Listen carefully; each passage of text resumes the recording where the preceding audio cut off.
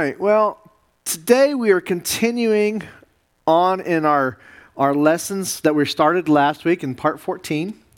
And then we're going to get into something new today. But I wanted to finish what we were talking about. As we were talking about heaven and earth intertwining. And we were talking about the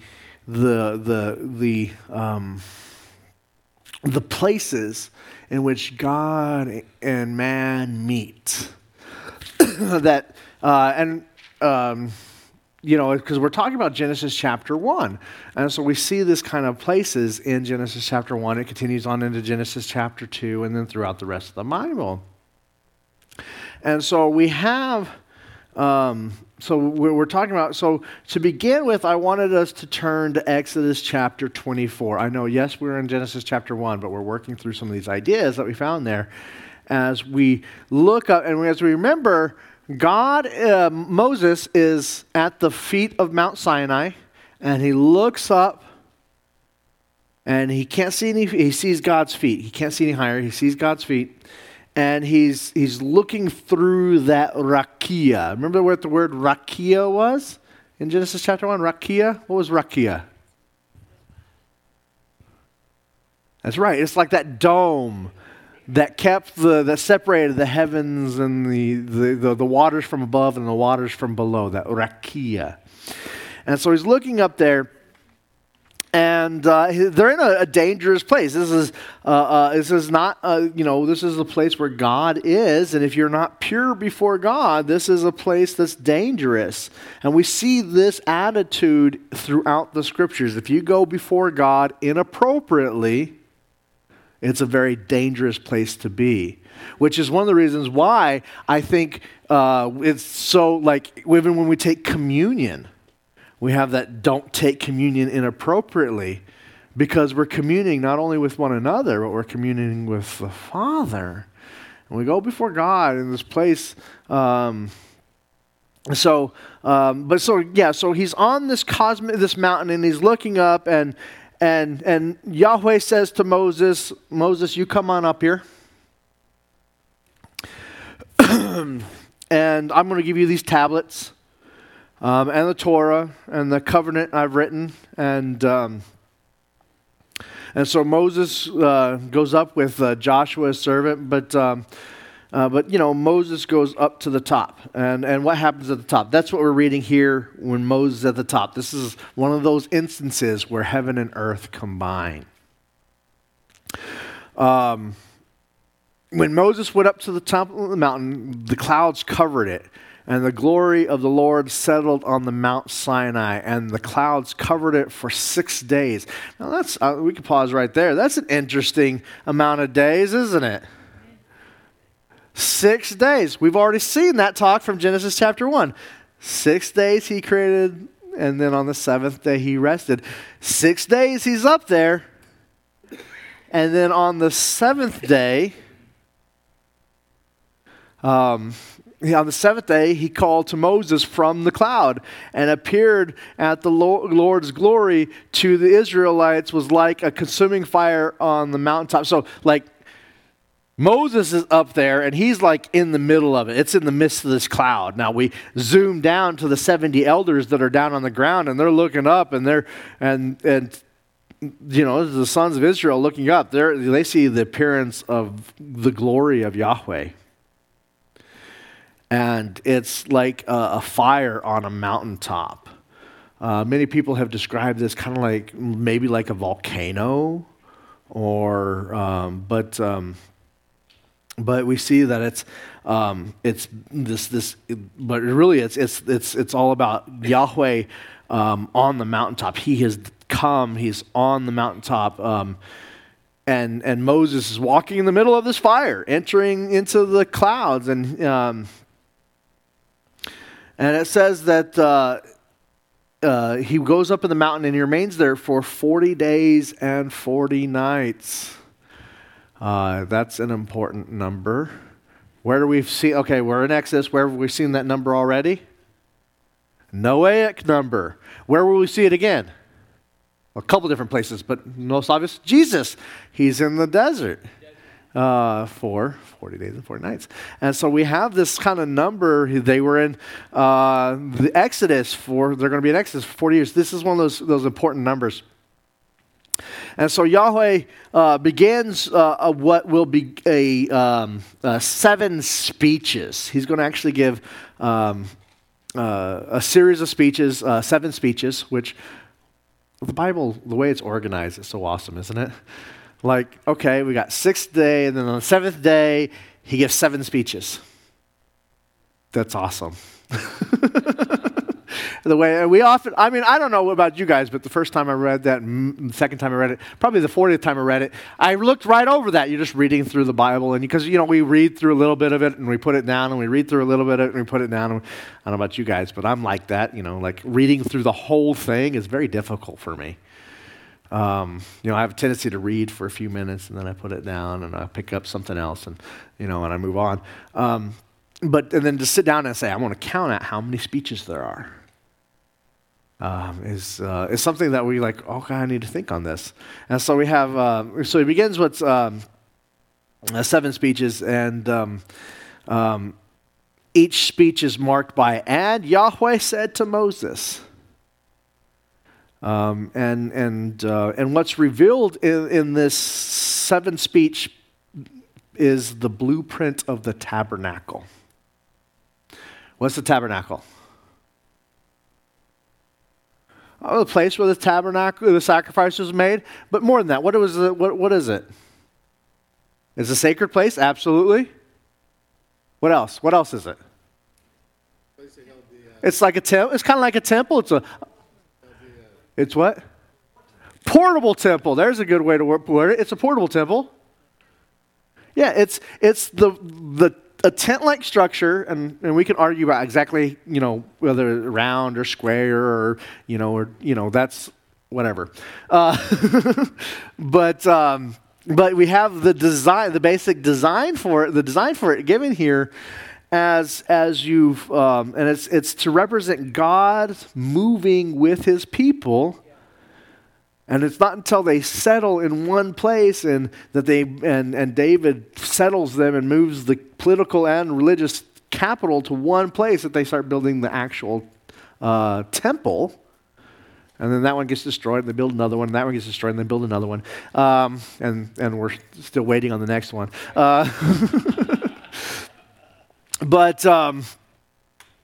But yeah, so we have this, but this is the blueprints for the tabernacle, and because it's the blueprint for the tabernacle, we're going to see the same model as a blueprint for the temple. Put an S on that, right? The temples, because they all kind of follow the same pattern. They all follow. Some of them are more grand than others, but yeah. So it's revealed that this. So it says, let the Israelites or tell the Israelites to construct a sanctuary for me so that I might dwell among them according to everything I'm about to show you as a pattern of the tabernacle.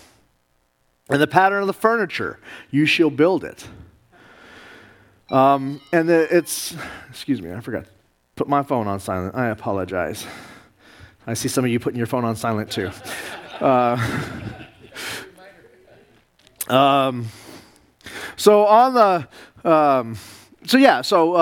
this whole thing is in the is given to him in the shroud of this divine glory fire, and he's on top of the mountain, and the sons of Israel are all down below the mountain looking up at it, and they're kind of freaking out.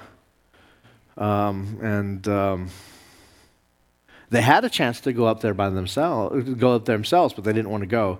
So all they get to see is this lightning and fire and cloud, and Moses is up there, and God shows them this, and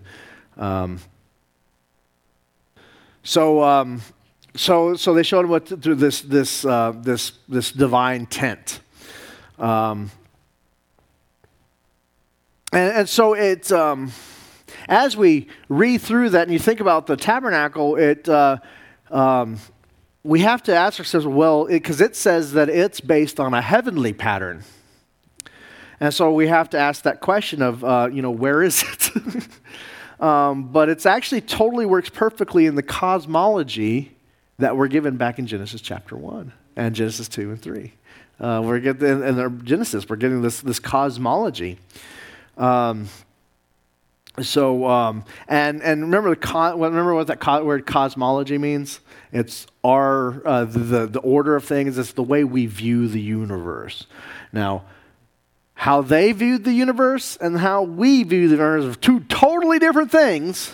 Because we got awesome things like telescopes, but that doesn't mean what God was showing them in their cosmology is wrong. And some of us try to put their cosmology on our cosmology. Some of us try to put our cosmology on their cosmology. And we had a whole discussion on that. You guys can go back and watch episode, what was it, like 3? We're on 15 now. So episode 3 of this, we go listen to that one if you want to have that whole discussion. But yeah, so... so the cosmology there is God is using that to use that metaphysical thing to have something, and it fits perfectly into this so we see this temple, this tabernacle, and that fits perfectly into the images we're going to see in. From Eden to Babylon, Jacob's dream, Isaiah chapter 6, because, he wasn't in the temple, then all of a sudden he's in the temple. All throughout the biblical narratives, we're going to see this tabernacle temple be symbols of this future hope of reality that all of earth will be returning to Eden, returning to that place where all things were good, and God's place and our space was once one again, and this Eden space. We'll call it Eden space. Eden meaning delight. In the Greek, it's word paradise. Are you saying that this is going to be like number?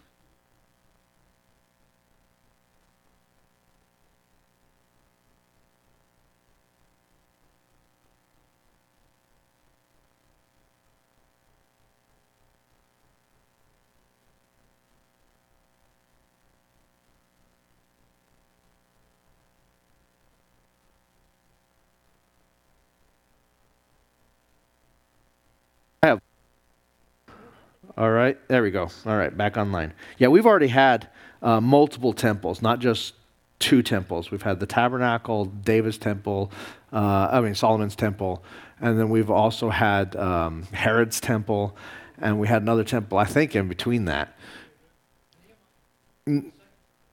Nehemiah's temple, thank you. Yeah. Yeah, Herod did a rebuild. Well, it was not the complete, because they had been rebuilding it for 46 years. So it's completely different. We count it as 2 different temples. So you've got 4 temples already there, and then so that gets destroyed by the Romans. And then so we're waiting for another temple that a lot of people believe. I'm going to say a lot of people because not everyone believes the same things about the end times. A lot of people believe that at the end times, another temple is going to be built right beside up in Jerusalem. That's going to kind of kick off some things that we see in the book of Revelation, and then there's the time after that when you have a new heaven and a new earth and a new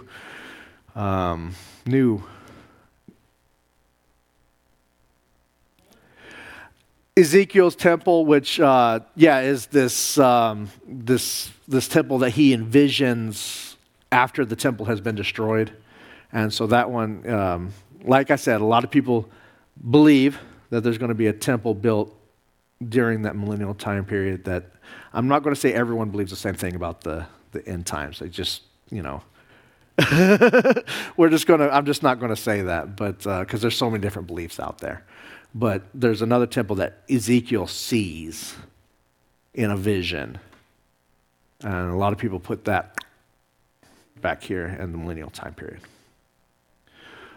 But I emphasize not everyone does that. When we start getting to what might come and taking allegories and stuff like that, the more murkier things get. And we can try to figure them out, and we know certain things, but there's some things we just can say, well, this is what we think is going to happen. This is what we think it means. And that's just reality. But the whole earth is going to be this. The temple itself is kind of like this hope that one day all of earth will be a return to Eden. All of earth will be the Eden paradise spot, yes. So as we discuss the, let me turn around here. The creation in Genesis chapter 1, we see the same patterns found in Exodus chapters 25 and on, and then again in 1 Kings in the temple period. We see the same exact patterns. Now you say, well, I can't see that. I'm not going to go through all of this right now. I want you to go to the notes on the app, and this image is on there.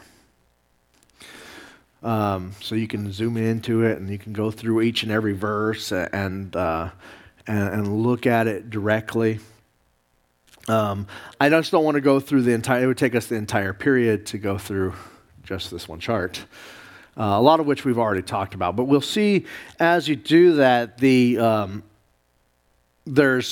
a lot of the same ideas and commandments found in the creation event.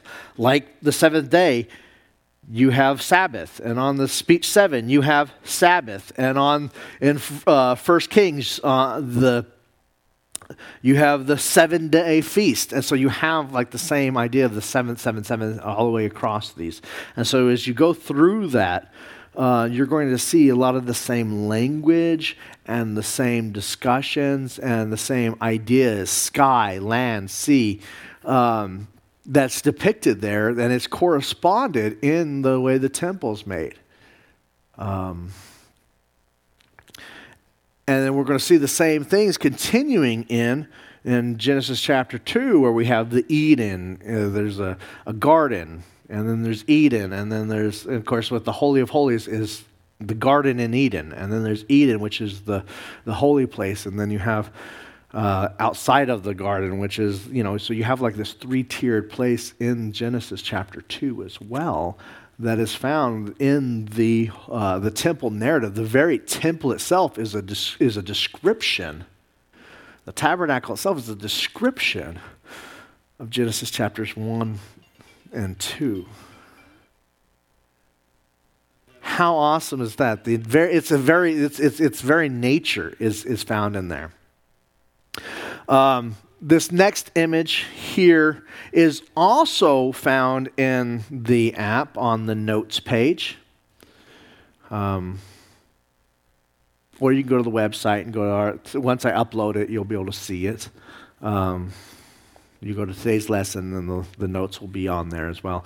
This image here, you see also a 3-tiered place in the very nature of it. The Holy of Holies, heaven, the cosmic mountain, the middle of the garden. All these things cry out that God is showing them the cosmology, using cosmology to describe his very creation, his very being in the structure of the tabernacle in the temple, as we look forward to the coming of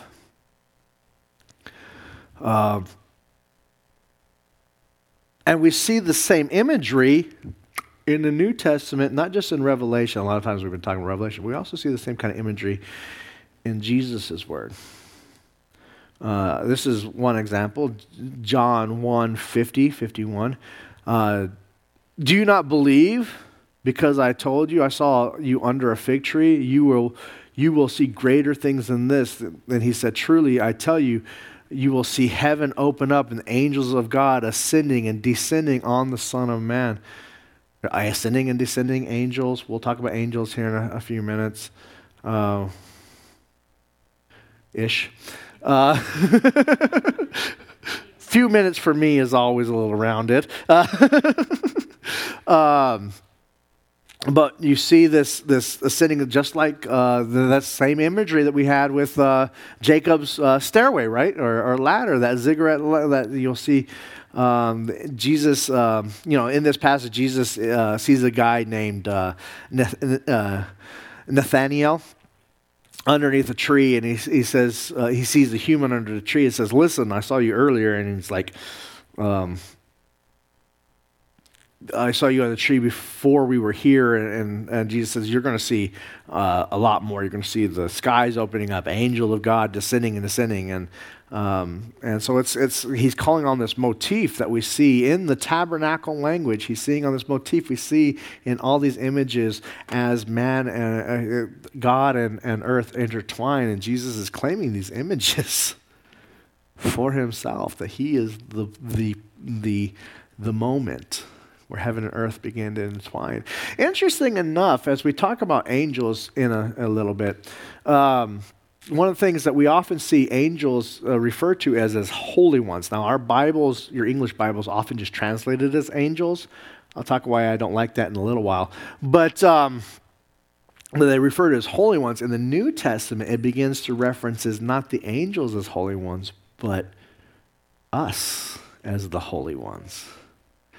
And so I think there's an important shift that happens there as we are become the holy ones, the image of God, that as Christ enters, the Holy Spirit enters in us, we become that place where heaven and earth has combined. And every time we spread the gospel, we're spreading that place that's supposed to be us, the image of God. We're spreading that place that heaven and earth intertwines, which I think is awesome.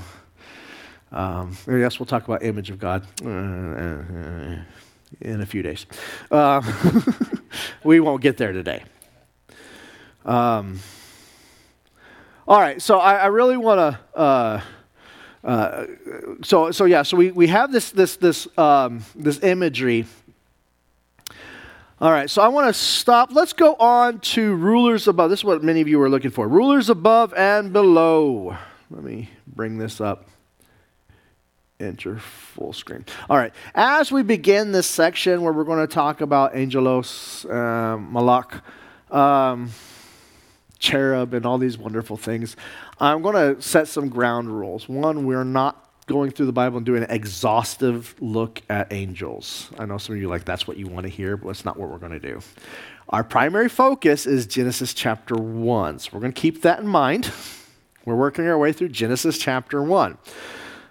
So we will talk about the rulers above. Things we're not going to talk about because they kind of take too much away from it are the named angels. Because we're going to talk about angels, all together. We're not going to talk about the named angels. Who can name some angels? Michael, Gabriel, Lucifer. We'll talk about that one another day. I don't really like the name Lucifer, but it's what we get from the Latin. I've discussed before that I don't like the Latin translation of the Bible. Hallel. Raphael's another interesting name for an angel that's not in our Protestant Bible. It's in the Catholic version of the Bible. There's another one. We're also not going to, I think it says something about our society. Anytime I mention angels, the first thing people want to talk about is Satan, which I think that says something about us as a society.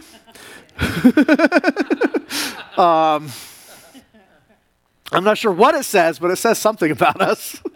I'm not going to really talk about Satan as much because I want to focus on the 2/3 that didn't fall and then the 1/3 that did. You can read, and we could discuss, we'll discuss on another day. We will look into that stuff, but on another day. Things like,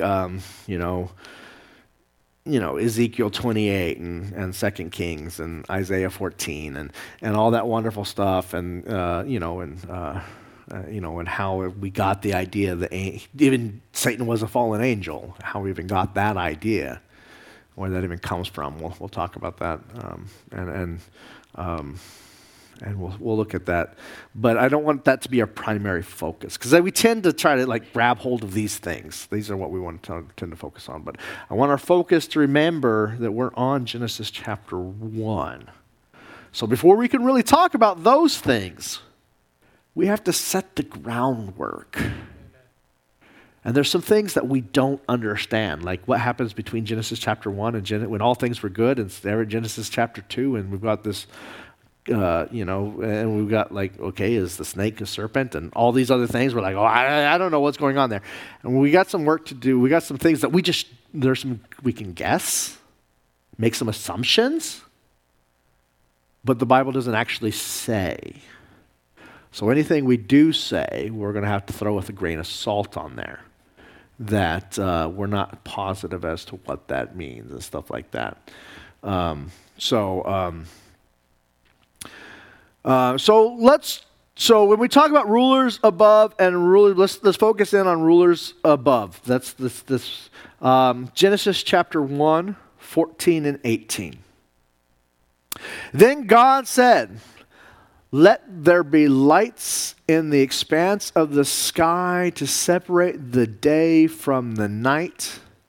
They will serve as signs for the seasons and for the days and for the years. And they will be lights in the expanses of the sky to provide light on the earth." And it was so.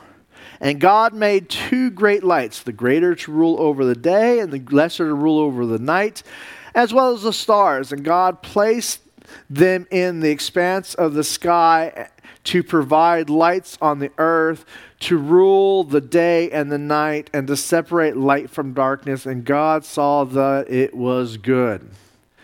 Now, my first reading of this, my 100th reading of this, okay, it's the stars and the moon. Move on. Most of you probably, that's how you read it too. And that's a perfectly good reading.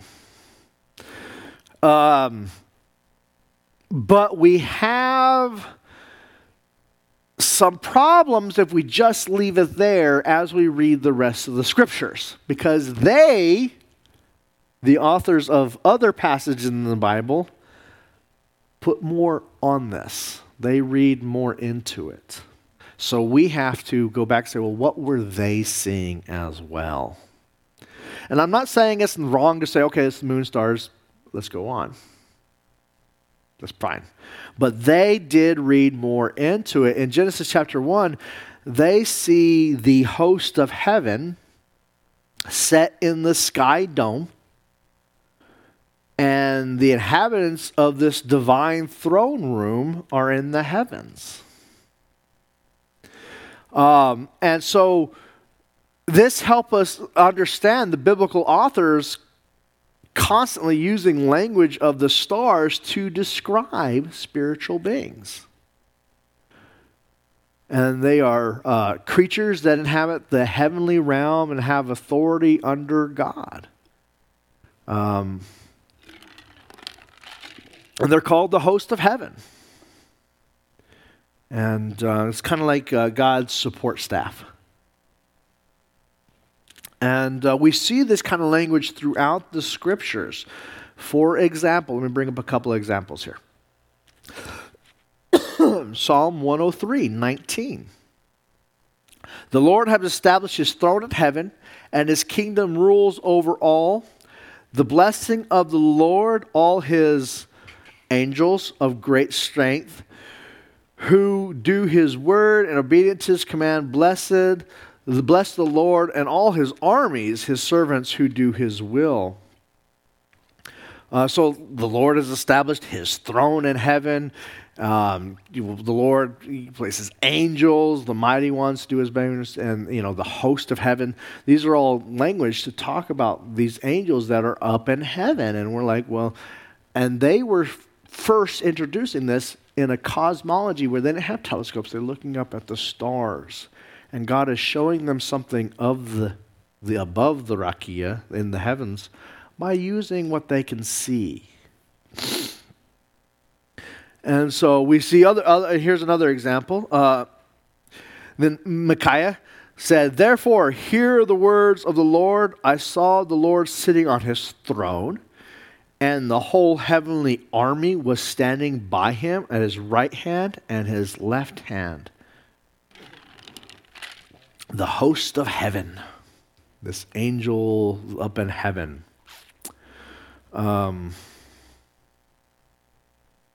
Let's keep going for a couple more examples. Hallelujah, praise the Lord from the heavens. Praise him from the heights above. Praise him, all his angels. Make sure I can praise him, all the heavenly armies. That's the word armies there. Heavenly host. Some of your translations will translate it that way. Praise him, sun and moon. Praise him, shining stars. All that imagery is going back to Genesis chapter 1. Luke 2:9. It's Christmas time. Got to bring up Luke 2:9. Then the angel of the Lord stood before them, and the glory of the Lord shone around them, and they were terrified. Continuing on, we're going to skip a couple verses. And suddenly there was a multitude of the heavenly hosts with the angels praising God and saying, and you guys could probably tell me the rest of that passage because it's Christmas time. So, the phrase heavenly host are to form, to describe the same things as we often use the word heavenly, or the Lord's armies, and the stars, the sun and the moon and the stars. These are things that it's like we're looking at it from a different point of view. Angel is associated with light of God's glory in Luke chapter 2. And the host of heavens are described as God's heavenly choir. Interesting enough, God's heavenly choir seems to be angels. I guess that's where we get the idea that we're going to join God, go up there and sing heavenly praise songs all night long. I don't know. I know as a young man, the idea that we're going to go up to heaven and sing praise songs all day, I hate that imagery because I don't like if that's where I don't want to be there. Thankfully, that's not what's described in a lot of the other rest of the passages. We don't get to become angels. We don't. I guess maybe some people join the choir and some people don't. There's the running and there's other things going on. It seems like there'll be a new heaven and a new earth, which means you're going to have jobs and responsibilities and these things because we'll talk about this another day, but there's two different types of rest. There's Sabbath rest, where you cessation, and there's a Noahic rest, which is a rest, but it's a place of rest where you have life continues. And so that's an interesting idea, and I like the idea. I just sitting around on a cloud all day singing, God have me, I'm going somewhere else.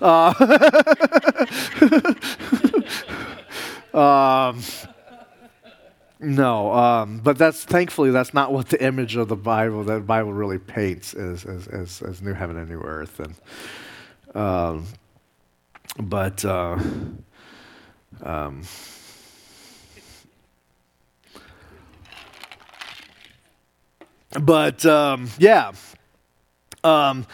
the heavenly beings, the heavenly host. I don't know what's going on here. There it goes. Set that there. Maybe I'm moving around too much. The heavenly host also is described sons of God. Job 38. We like the word. We like Job, don't we? No. We like some of Job. How many of you guys actually like all of Job? You like the beginning and the end. We can miss there's that middle, even though it's important. We're like it's kind of repetitive. Are you saying the same? I think I already read this. But Job 38. God has finally shown up after Job has been sitting for so long, and his friends have given him all kinds of bad advice. They weren't bad friends. They sat with him for a long time before they actually spoke up. And then they started talking, and that's when they start getting into trouble. But isn't that so much how it usually happens, is when we start talking?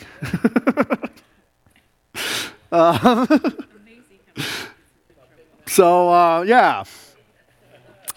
God has finally showed up, and so he says, where were you when I established earth? So we're automatically back at Genesis chapter 1.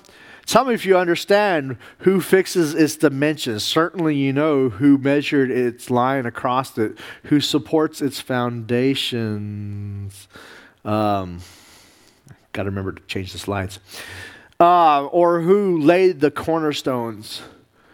While morning stars sang together, all the sons of God shouted for joy. In the Hebrew, it's actually we translate it as morning stars sang.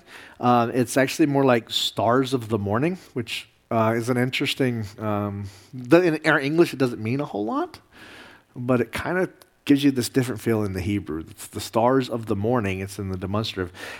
Sang together, and all the sons of God shouted aloud. We've got the same idea that they were the stars and the sons of God were they were the same entity.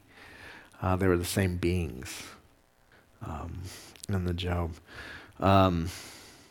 Psalm 89. The Lord of heavens praise your wonders, your faithfulness also in the assembly of the holy ones. There we have that assembly of the holy ones. For in the skies is comparable to the Lord. Who among the heavenly beings is like the Lord? That assumes that there are other heavenly beings. I like that. That assumes that there are other heavenly beings. God is greatly feared in the council of the holy ones. We have that council motif that we see parallel lines in Hebrew, so that the star and the sun are not separate entities, but the same creatures from two different perspectives. The council of the holy ones, more awe-inspiring than all who surround the Lord of armies, who is strong like you, Lord. Your faithfulness surrounds you. So we have day 4, these delegates, the host of heaven, are seen as authorities. They're the sign. The stars are a sign of the spiritual beings, and so the stars in the sky dome are an image of the divine council. And I could give you more passages that will support this idea, and throughout the story of Israel, we see people continually worshiping the stars as deities, which gets them into trouble. Because they're worshiping the heavenly host, not the one who created all of that. We can. Even though in Deuteronomy 4:19 specifically says, when you look to the heavens and see the sun, moon, and stars, all the stars in the sky, do not be led astray to bow down and worship to them and serve them. The Lord your God has provided them for all people everywhere under heaven. And a lot of times in our minds, we just want to throw up, the star, moon, God's provided them. Don't worship them because they're inanimate objects. They're giant balls of gas. But in the mindset of a ancient Israelite person, they weren't just giant balls of gas. They didn't have the image of them being giant cosmic. They were the heavenly host. And so when we read the scriptures, like I said at the very beginning of this, we got to put our encyclopedia aside and start trying to adopt some of their encyclopedia. Because that's hard for us to do, because we're like, okay, well, we don't worship the stars. They're inanimate. But they were thinking, these were the heavenly hosts. Don't worship them because they're lesser beings.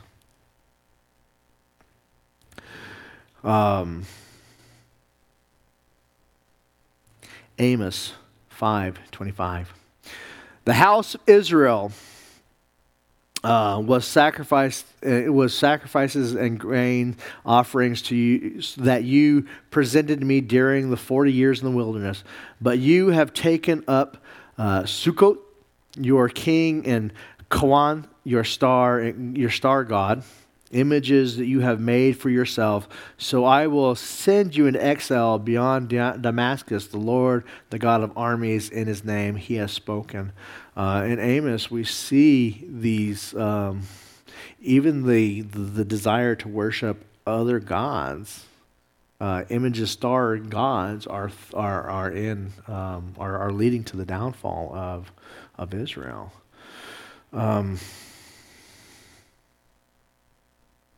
It's things like that led to things like this one. Zephaniah 1:4. And I will stretch out my hand against Judah, against the residents of Jerusalem. I'll cut every vestige of Baal from this place to the name of the pagan priest who bows worship on the rooftops, to the stars of the sky who bow and pledge loyalty to the Lord, but pledge loyalty also to Milcom. Milcom is a form of the god Baal. And so we see they've started pledging themselves to these false gods that were symbols found in the Baal. We've already talked about a lot of these ones in past episodes. Yeah, I watch too much TV. Past episodes.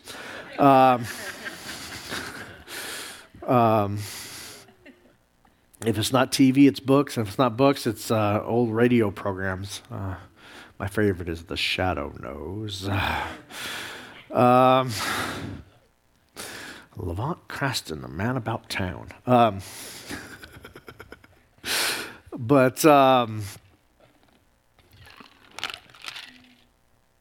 Yeah, past episodes, we already talked about a lot of these deities as being Mesopotamian gods that were represented by the sun, the moon, and the stars.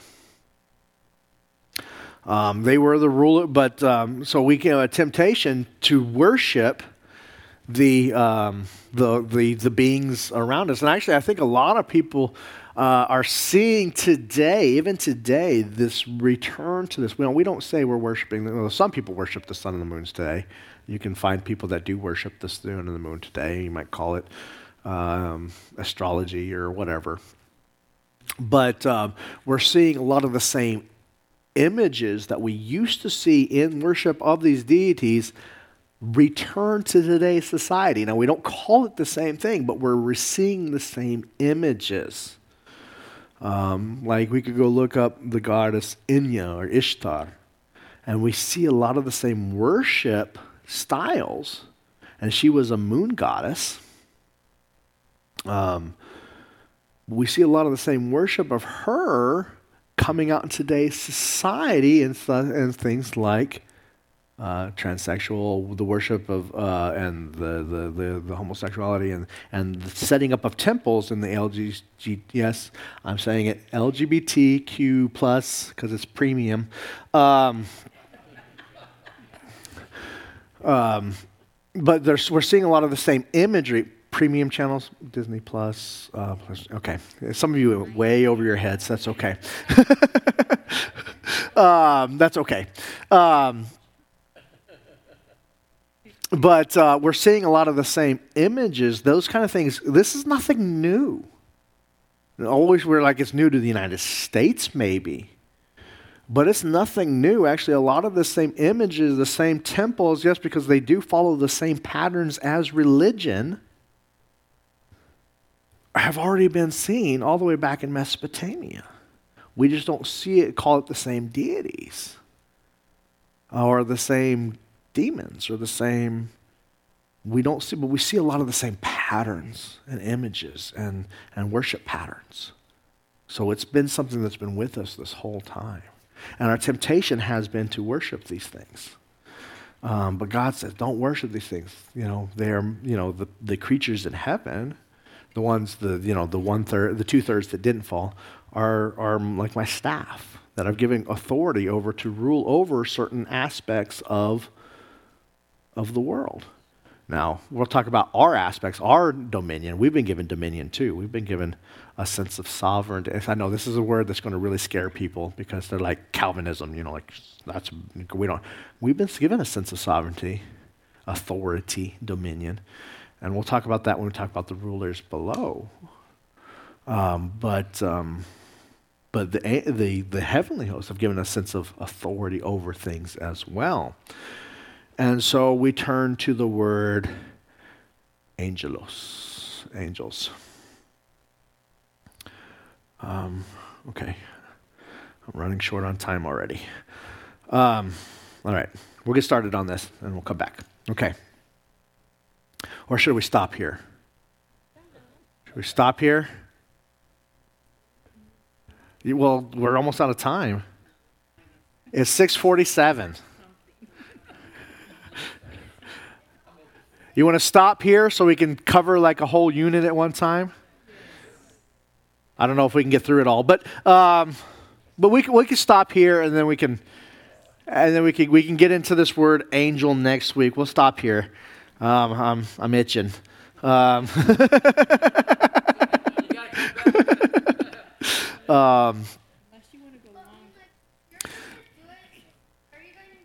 was told I can't go longer. That was. Are you going to do it on Sunday? No, I'll do it next Tuesday. He's interested in the subject too. So we'll start with angels next week. We'll talk about where the word angel comes from, why I don't like it. It's all heavenly beings and all that next week. I think we can get through angels next week, and then we'll talk about that wonderful word, let us. All right, so any questions? We do have a few minutes, so any questions about what we've talked about or anything?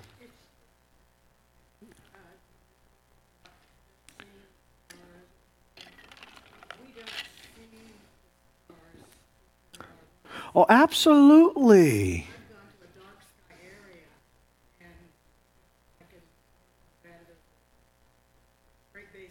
Yeah. Yeah, actually, northern Arizona, Flagstaff used to be a dark sky area. It's not. I don't think it is anymore, but it used to be because they had that big telescope there. And you now there's so many lights everywhere. I mean, yeah, here since I've moved here, I've really earned to see the stars.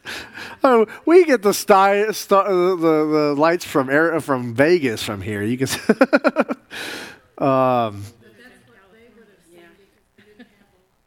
And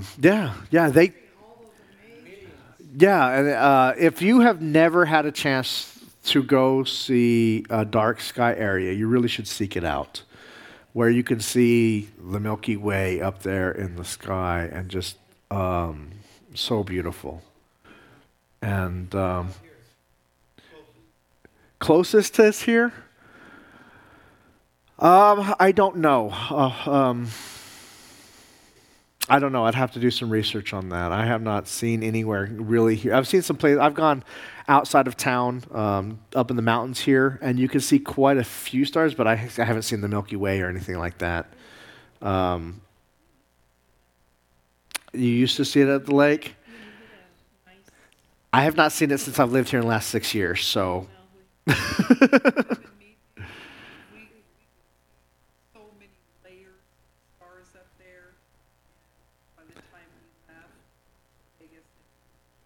Yeah. You might have to go a couple hours outside of Vegas to where there's no lights. I know you can. Northern Nevada has some waste places. Utah has a couple of places. You got to go out in the wildernesses. Arizona might have some. You go out in the desert.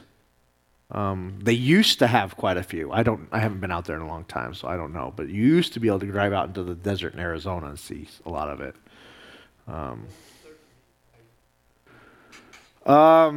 Golly, I don't even know.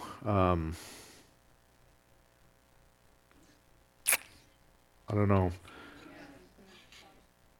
Dark sky areas in the United States. Yeah, that's up quite a bit north. That's a good place. The Great Basin in north. That's probably an 8-hour drive from here, which is not. I don't know how you guys feel about driving. I'm not. That's not that far. But.